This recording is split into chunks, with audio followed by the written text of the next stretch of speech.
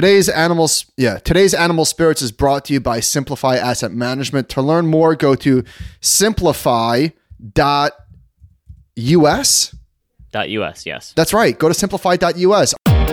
Welcome to Animal Spirits, a show about markets, life, and investing.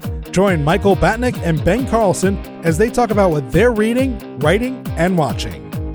Michael Batnick and Ben Carlson work for Ritholtz Wealth Management. All opinions expressed by Michael and Ben or any podcast guests are solely their own opinions and do not reflect the opinion of Ritholtz Wealth Management. This podcast is for informational purposes only and should not be relied upon for investment decisions. Clients of Ritholtz Wealth Management may maintain positions in the securities discussed in this podcast.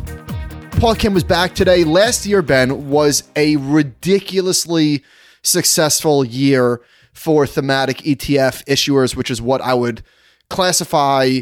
I guess Simplify would certainly go in that bucket for sure. Last year, Tom Sarafagas had this killer chart showing rolling 12-month ETF flows. And it's Vanguard, it's State Street, it's iShares, the big three going vertical. But coming up the rear, the rest of the industry is on fire. You see this pink line, Ben? Which that's these thematics probably. That's the thematic. So the FT also did a piece recently about this, talking about thematic ETFs have almost quintupled. The assets of thematic ETFs have quintupled to $227 billion. The number of ETFs globally jumped by a record 710 last year. And there's a killer chart showing like the assets in ETFs with thematic and the leverage and the inverse and an absolute explosion. So thematic is the new active. Yeah. That makes sense. So we've talked to other places while they're doing this, but Paul from Simplify told us that their main strategy, basically their only strategy of getting a new asset is working directly with RIAs, which is smart. I think, didn't you calculate the amount recently? How much RIAs control now? 15, 20? I can't remember. You had the number recently. It's a large number. It's many trillions, we'll say. Once you guys pass 10 trillion, does it really matter? Yes, it's somewhere over 10 trillion. That's in the ballpark. But we're seeing these ETF providers saying, we know RIAs are looking for solutions, especially, we've talked about this before, you have bonds here, you have stocks here. What goes in the middle? I need something in the middle, whether it's yield or lower volatility, whatever it is, I need something there, or my clients want something there. And a lot of these new ETF providers are saying, we can help provide that with some of the new tools we can now infuse into ETFs. We spoke about on the show with Paul. This was interesting. So their S&P plus Bitcoin ETF gives you, Ben, correct me if I'm wrong, 100% exposure to the S&P.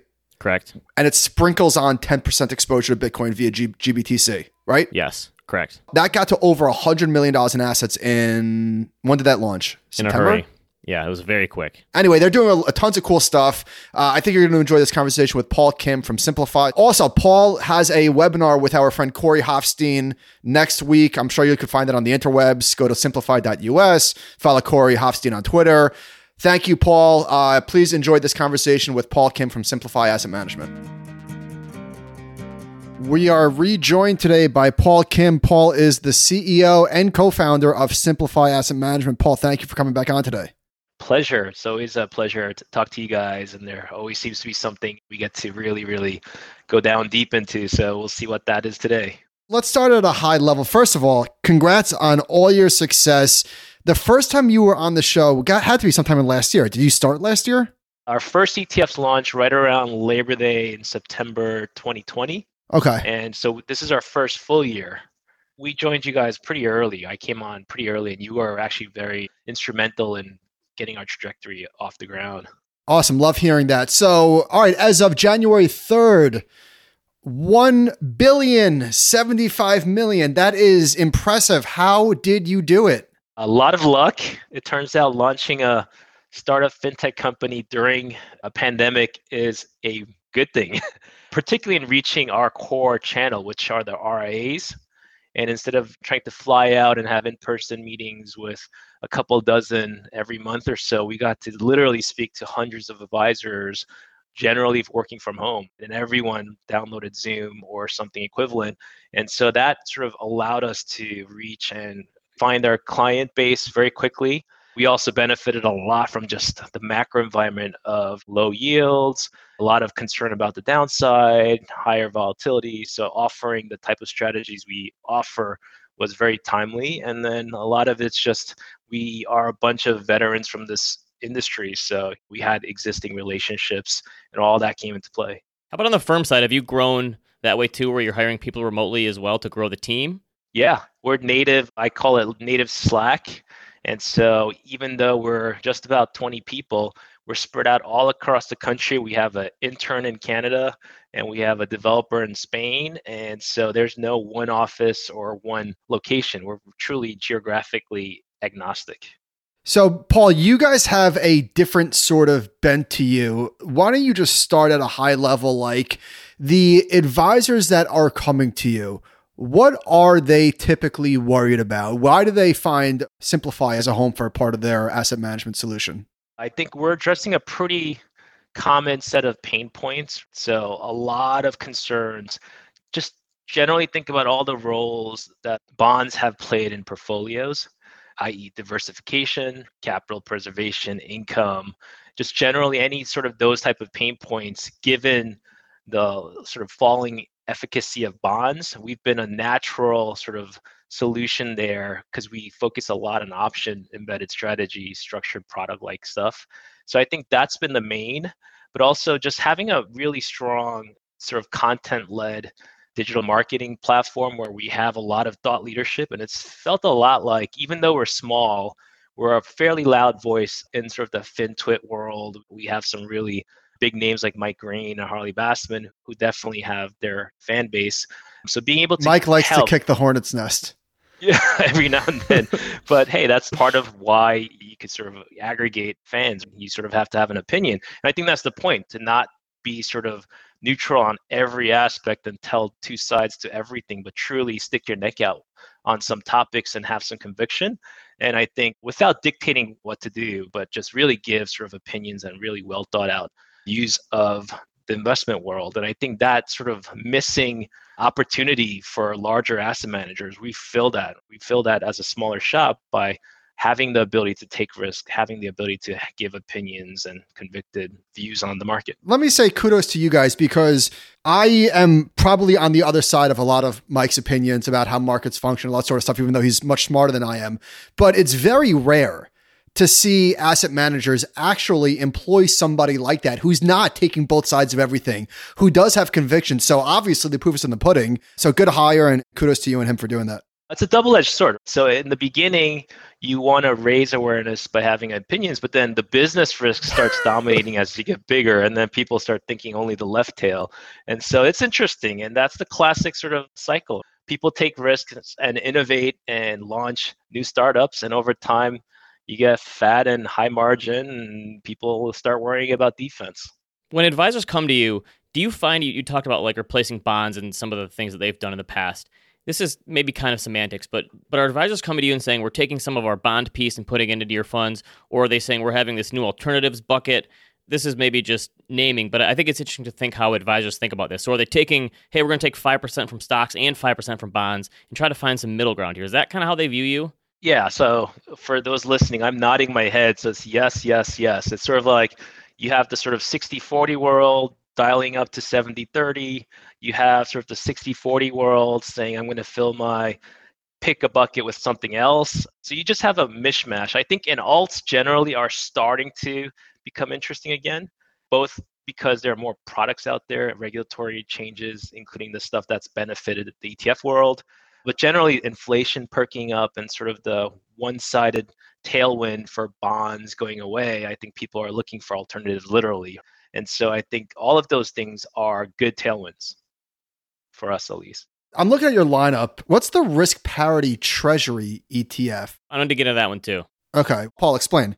It's both simple and very complicated. So depending on how you use it, if you think about it, ultimately it gives you roughly 20 years of duration, which is roughly the duration of a product, the 20 plus year treasury ETF.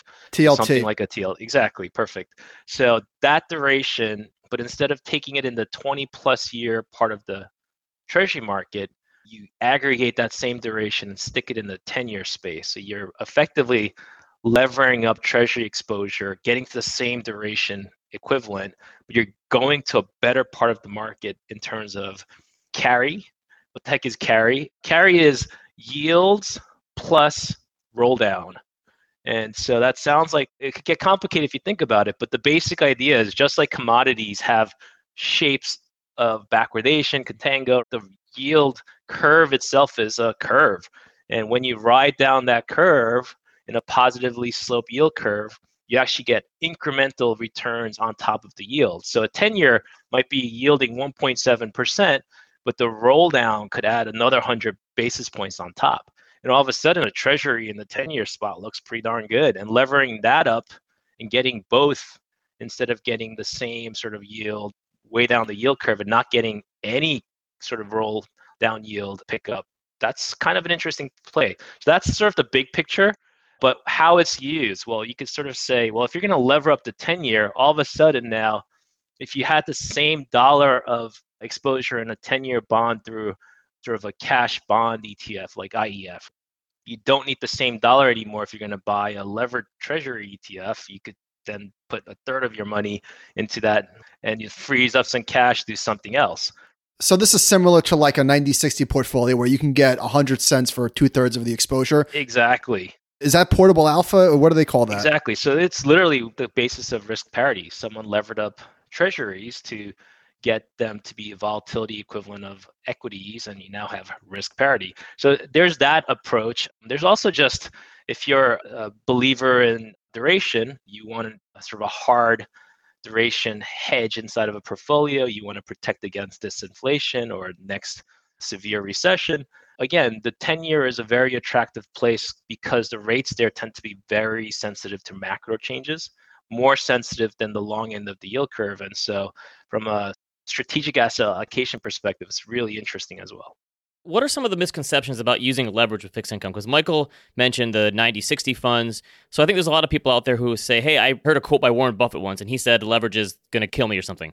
What are misconceptions about that? Like, what's the cost to fund something like this? Obviously, it probably changes a little bit. And what are some of the people not understanding when you use leverage with fixed income, like about stuff that can be positive and not just negative that people think have the connotations? Leverage is like to a chef, a really sharp knife. You could chop a finger off, but if done right, you're going to use it very well. And so part of that is sort of the appropriate amount of leverage. If you take a very volatile asset class and lever it up, you're basically asking for trouble. But if you take a very low vol, very sort of anti-correlated typically exposure and you lever it up, all of a sudden it could actually lower the risk for your portfolio or it could free up capital to do something else. And so I think the appropriate use of leverage is important. And the 10-year, in our view, is a very attractive part to lever up. And from my old PIMCO days, PIMCO used to do this all the time in the Eurodollar space, which is really short duration stuff.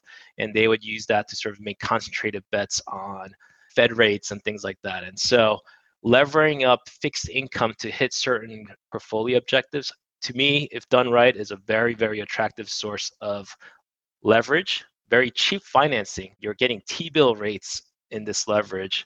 So you're paying nothing to borrow effectively. Effectively. Low, right? So if you're going to borrow and lever up a portfolio, you could go out and margin your stocks. That's a little more expensive.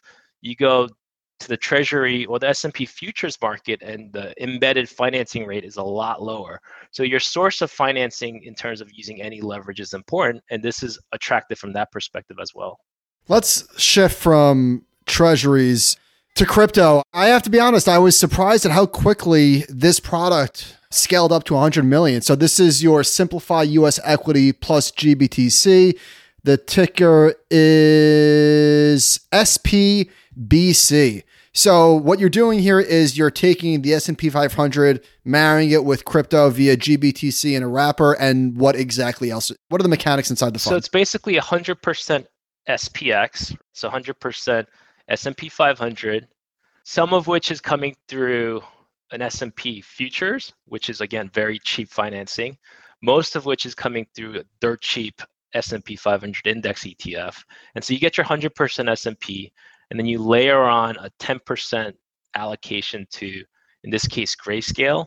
One, the SEC allows it, but two, I like personally the spot price, quote unquote spot price of Grayscale versus the roll considerations of Bitcoin futures ETF, but that's personal preference. And that combination effectively allows someone to get crypto exposure through Grayscale while also not monkeying around with the current asset allocation. It allows an advisor to get their clients off zero, get them into some sort of crypto exposure within their portfolios, within an ETF, listed ETF that allows them to run through all their sort of regular settlement and allocation processes and work inside their current system. So it's sort of an on-ramp, if you will, using what's at least an approved exposure to spot Bitcoin prices in Grayscale. It's got challenges, right? It's expensive, it's trading at a discount, but that could be a feature if you're buying something at a discount and ever sort of corrects, or if it ever trades on a premium, something like this ETF could go out and actually buy at NAV. And so you have a way to arbitrage that. Michael and I have talked about this for a while. Someone who understands market structure way more than we do. Why has this not been arbed away? Because it's been at a 20% discount for a while now, and I would assume it keeps growing a little bit slowly. Yeah, I would assume if Grayscale is ever allowed to turn this into an ETF, that premium has to go away day one. And maybe this is just the fact that the market is saying, well, we think it's going to be a while till there's a spot Bitcoin ETF, but why have some hedge funds not come in and arb this thing away? So for a while, especially when it was at a premium, hedge funds were the ones throwing money at it to take that arbitrage. But now that it's at a discount, there's really no way to close it. Think of it as really a closed-end fund. Closed-end funds trade at persistent premiums or discounts all the time. And there's really no way to close that NAV. It's just a theoretical value. It is mark to market, but there's a price wherever it trades. And right now, there's more, obviously, supply than buyers. And there's no way to sort of arb that away because there's no way to take out shares or assets from Grayscale for now, which is their argument for making this into an ETF, because you would then close that discount and turn it into more of an open-ended structure. This seems complicated. How do you run a closed-end fund inside of an ETF? Like, the fact that you're able to do that sort of blows my mind. It's a listed security. I mean, it's a traded security, so it's got a price at any given time. Think of ETFs that buy closed-end funds or MLPs or any sort of other securities.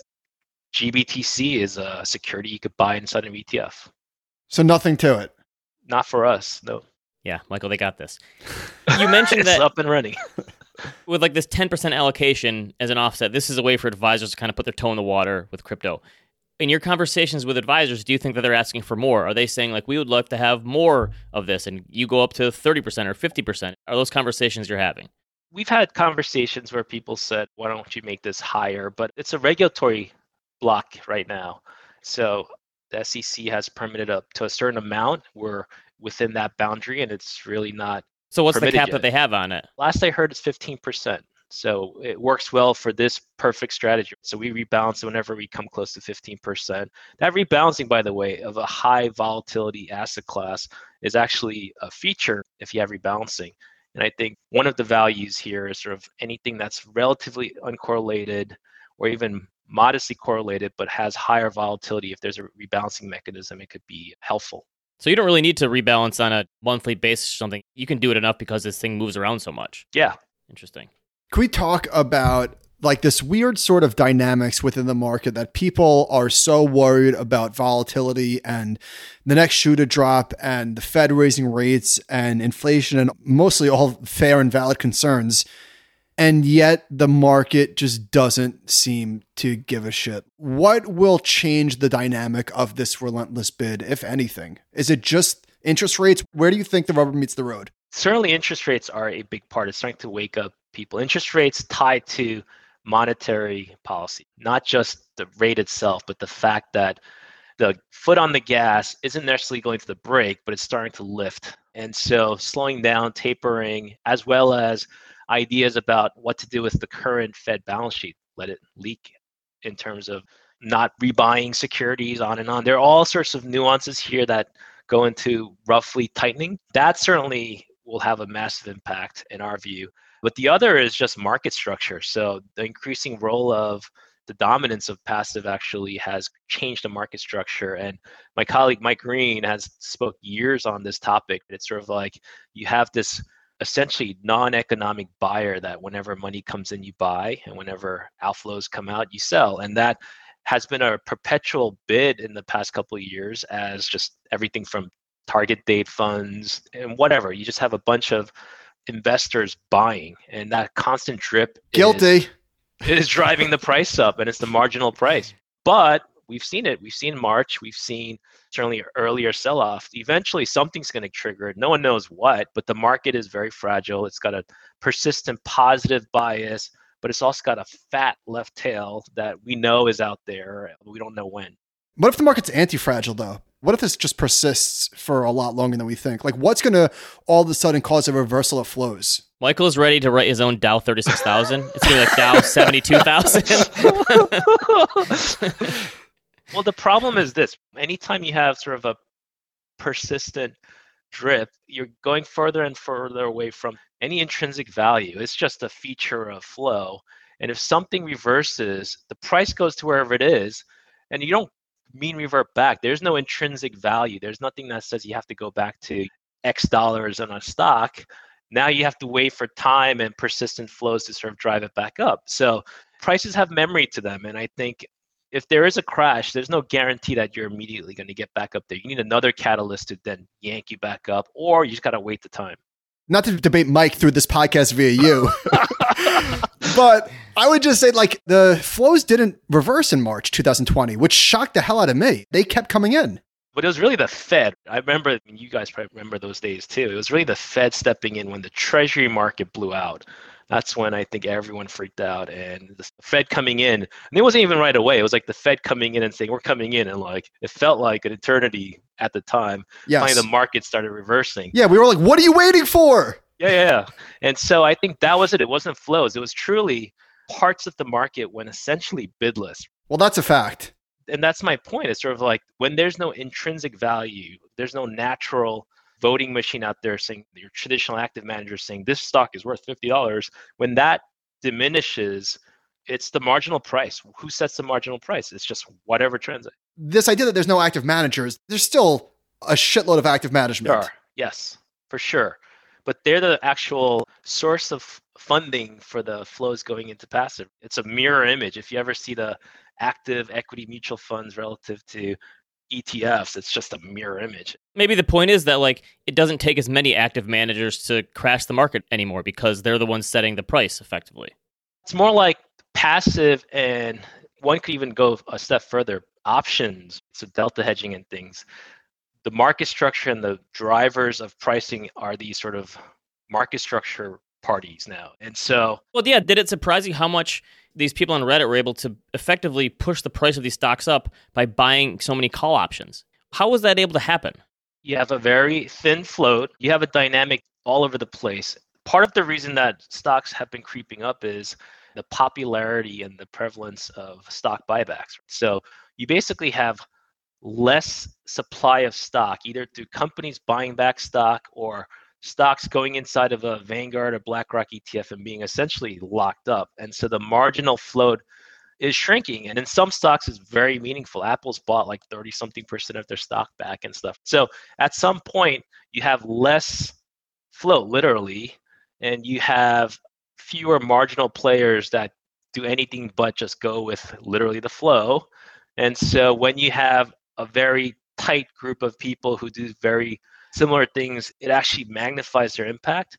And then when you do it on a option market where the market makers often have to buy 8 to 10 times the underlying to sort of hedge those options, like $1 from a Reddit investor or speculator probably is massively magnified. And that's what you have seen play out time and time again. So even though I think that the index flows argument maybe is overblown, it cannot be debated that market structure has changed radically in the last few years. And guys like Mike and Corey and a lot of other like super smart nerds, and I mean that in a sense of endearment, on Twitter, like talking about the structure, and gamma became a thing. The search terms for that spiked in the spring of last year. So there's no doubt that index funds, even though I don't think they're propping up the market, have like sort of flow dynamics where they're shrinking the amount of shares that are actually being traded. There's no doubt. And so this options market, people have described that as sort of the tail wagging the dog. Can you just explain that? I know it's a complicated topic, but in a way that the layperson might be able to understand. Think about anything in life, politics or anything where a very concentrated and opinionated vocal group can dictate the direction of policy or It's basically that. So when you have a very concentrated and very sort of opinionated group voting on a relatively thinly traded stock With leverage. you're going to massively impact its price in today's market, because most market participants literally just say, I'm not looking at my portfolio. I bought the 2050 target date and my paycheck goes into it, and every month I add a couple more shares of this mutual fund. That's literally how the market's bifurcated now into. And the active managers are often not playing in those names, and they're looking and buying the value names. And every month they come in, there's an outflow, and they have to sell which of our babies do we throw out today. And that dynamic is, to me at least, very much driven by the fact that you have the dominance of passive and the growing popularity of options. Option traded volume recently, I think last week, surpassed underlying equity trading volumes for like the first time. It's crazy. So it's not so much the tail wagging the dog anymore. It's sort of like the dog. It's a junkyard dog now, it feels like. And that's the market, because you have an entire like land of just kind of neutral beta in calm indices. And then you have these concentrated sort of battles over individual stocks with hyper leverage through options and things. And so that's kind of playing out, in my view at least. Is there any way to take advantage, though, for professional investors? Will they strike back eventually? Melvin Capital got crushed last year. And that was like everyone said, oh, the little guy beat the hedge fund or whatever. Obviously, there was hedge funds involved on the other side too. But knowledge builds in the market, and effectively people adapt and move on. Like, well, that'll happen here too. Like, how will people start taking advantage of this? So market makers, I would say, have loved it. Implied vols go up everywhere, and the price for that option is way too high for the actual volatility that you realize. In aggregate, it's been a boon. It's been great. For who? The option sellers? Yeah, for option sellers. I think that's part of it. And part of it is also just things like skew in the option market. So downside hedging costs a lot more than it does historically. People are fleeing towards different ways of protecting portfolios, but there's just increased demand and reliance on options to do stuff today than a couple years ago. And so the pricing and the returns you could get and the premiums you could collect by being thoughtful about where to sell volatility and where to buy volatility, it just becomes a much more interesting opportunity set. I think I talked about one of our ETFs on our last spot, but like the volatility premium, in my view, is one of the most attractive premium today. You could generate yields mid-teens or higher with very modest risk by taking advantage of that. And so there's all these things, and you've seen the growing popularity of ETFs that have like covered call strategies. And they're this is SVOL? Not just, yeah, that's for our ETF, but covered call strategies from competitors throwing off 7 to 10% yields and delivering positive total returns. It's great. It's an opportunity, but opportunity comes with a lot of risk. So it helps to at least have a view of what's driving some of these returns and premium. Actually, can you talk about this? Because we get so many emails on like QYLD as an example. Like, I think that's the NASDAQ covered call strategy. People see the dividends, they see the income, it's a percent a month or whatever it is. Can you talk on why investors are so starved for that and maybe some alternatives that you guys would recommend? So when you have so many users of options, again, the price of options go up, there's a significant demand. Now, if you're the provider, the supplier, whether you're the market makers or you're writing these options, there's a significant premium to be had, but it's not in every exposure. I would argue that in the S&P space, for example, the covered call sort of trade has become so crowded that you're really not getting much upside. There's hedged equity strategies out there, and they're in the tens of billions now. And so they're writing so many calls that the premium has completely shrank. And what used to be profitable insurance selling has turned quickly into sort of negative expected value. Again, market structure and the role of different pooled money. In this case, buying calls is actually a very attractive trade. But in some other betas where you don't have these dominant sort of call writing players, there's a ton of implied vols, ton of premium to be collected.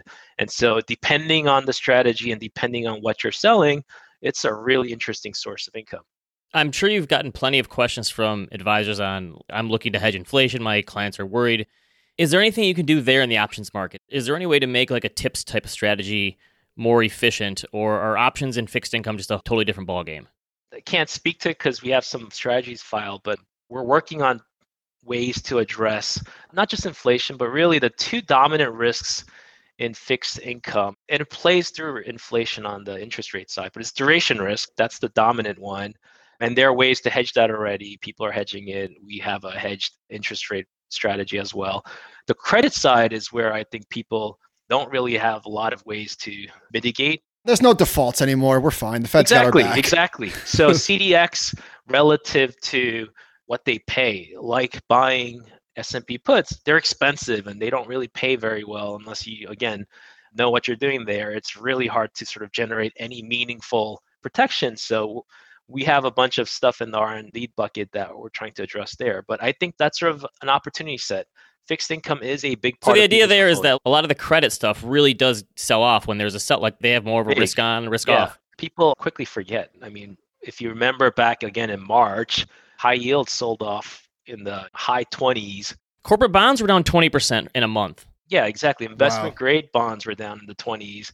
And so people forget that or dismiss it as a one-off, but you go back to 2008 and high yield also sold off in a similar amount. So you truly get almost equity-like risk. And for what? Today you're getting 4 to 5% yields on high yield. That's a very asymmetric and I would think unattractive trade, but it's an opportunity for someone who's able to sort of navigate that.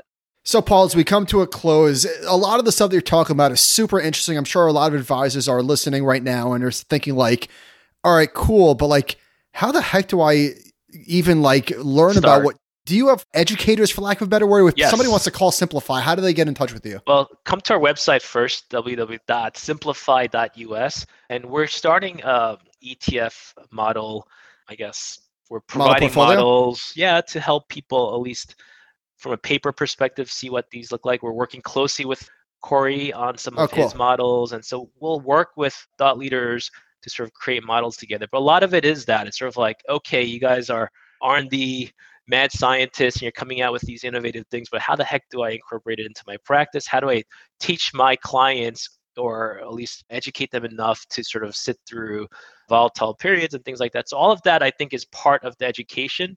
But the need and the pain points are high enough where I think we're seeing enough advisors start to at least look around and do the due diligence. And that's been fun. Well, Paul, thank you for coming on. It's a breath of fresh air. I love what you guys are doing on Twitter. There is enough people out there like us buying Vanguard, buying BlackRock. So it's nice to see people having some opinions and all that sort of stuff. So thank you for coming on today. Thanks so much, guys. Thanks to Paul for coming back on. Remember, Simplify.us to check out their ETFs. Send us an email, animalspiritspod@gmail.com, and we'll talk to you next time.